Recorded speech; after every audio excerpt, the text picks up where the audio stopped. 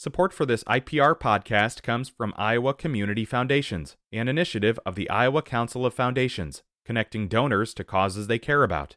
Details on the Endow Iowa Tax Credit Program at communityfoundations.org. Today is Thursday. It is the 1st of February. This is Here First from IPR News. I'm Michael Leland. Governor Kim Reynolds' scaled-back overhaul of the state's area education agencies is advancing in at least one legislative chamber. Unlike her original bill, the amended version would allow AEAs to continue all of their current services, but it would still send funding to school districts first to decide whether to use their local AEA or another provider. Reynolds says it gives districts control over what they pay for services. But Holly Messenger of West Des Moines doubts her district could find the kind of experts the AEA provides to help her son Kieran.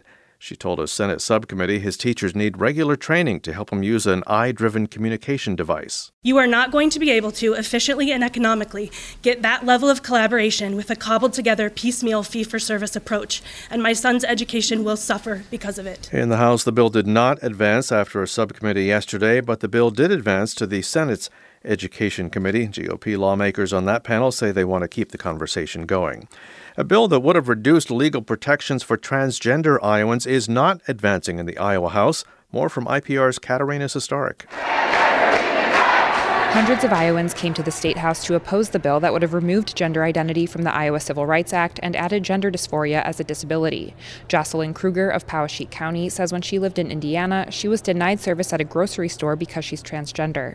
She says lawyers couldn't help her because that state didn't have legal protections like Iowa's. And I regularly faced discrimination because of my gender identity, and I was told that I was hated and that people could get away with it because gender identity was not a protected class. The two Republican lawmakers who voted against the bill say they think the way transgender Iowans' rights intersect with other Iowans' rights needs to be examined.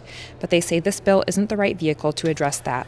Northeastern Iowa's annual point-in-time homeless census concluded last week. IPR's Grant Leo Winter reports on one Mason City shelter's efforts to keep the count as accurate as possible. Rural census takers and shelters, such as the Northern Lights Alliance of Shelters in Mason City, have a tall task each year due to sparse populations and the distance between them. Executive Director of the shelters, Jesse Germanson, says during this January's census, however, he counted nearly 50 people inside the shelter, even while the outdoor tally was down. Germanson attributes this in part to a reframing of shelter policy during the colder months. We have rules governing sobriety and compliance and how often somebody can come to our shelters. But during the winter months, we lift a lot of those rules. The biannual count is used by the U.S. Housing and Urban Development Department to help determine how best to distribute resources. The Iowa Department of Public Safety says it believes evidence on illegal sports betting by athletes at two Iowa schools was obtained in a constitutionally permissible manner to conduct the surveillance required by state law. That statement comes after a lawsuit by one of the athletes questioned the constitutionality on the use of electronic surveillance to track sports gambling apps on the campuses without a warrant. The investigation involves student athletes at the University of Iowa and Iowa State. It's George Washington Carver Day in Iowa, and his alma mater, Iowa State, has a number of things planned. The ISU Museums opens 3 Carver exhibitions today, and Des Moines attorney and ISU grad Paxton Williams performs his one-man show about Carver in the Memorial Union. I think it's just a good reminder that people like Carver existed and exist, and all the people who encouraged him and who inspired him and who assisted him, they existed too. I think there's just lots of great lessons in his stories for us all. In 1891, Carver became ISU's first black student, and a few years later, he became the campus's first black faculty member. Carver's credited with introducing improved farming systems, and he developed hundreds of food products from peanuts, sweet potatoes, and other plants. It's Here First from IPR News. Support for IPR comes from the Healing Room at Upstream Functional Medicine, offering medical spa services that support the body's natural ability to detoxify from environmental challenges. Learn more about the Healing Room at upstreamfm.com. Governor Kim Reynolds is hoping to push some big changes to the state's special education system through the legislature. Yesterday, those plans landed before subcommittees in both the Iowa House and Senate, where the public had a chance to tell lawmakers directly what they think of her proposal. IPR's Grant Gerlach went to them, and he's here with us now to share what he heard. Hey, Grant. Hey, Michael. So even before Governor Reynolds' plan went before these subcommittees in the House and Senate yesterday, she was already talking about changes. What is she proposing at this point? Well, a few weeks ago in her Condition of the State address, Governor Reynolds was talking about restricting the state's 9 AEAs to special education only, which meant cutting other services and funding.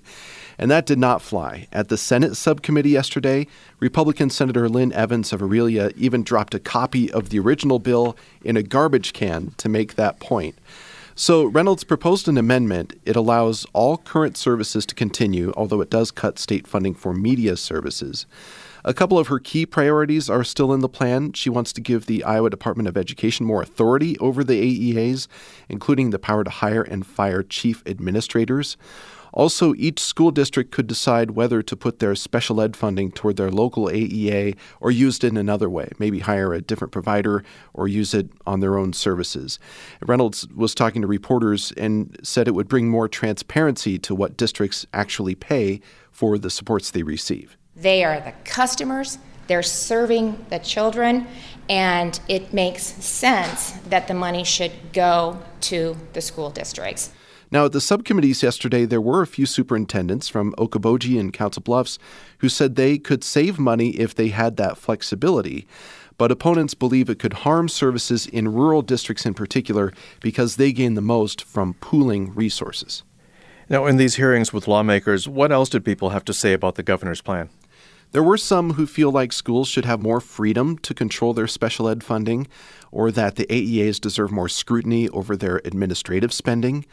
There were also some parents of students with disabilities who worry what the plan could mean for kids who have the greatest needs because the AEAs play such an important role for them.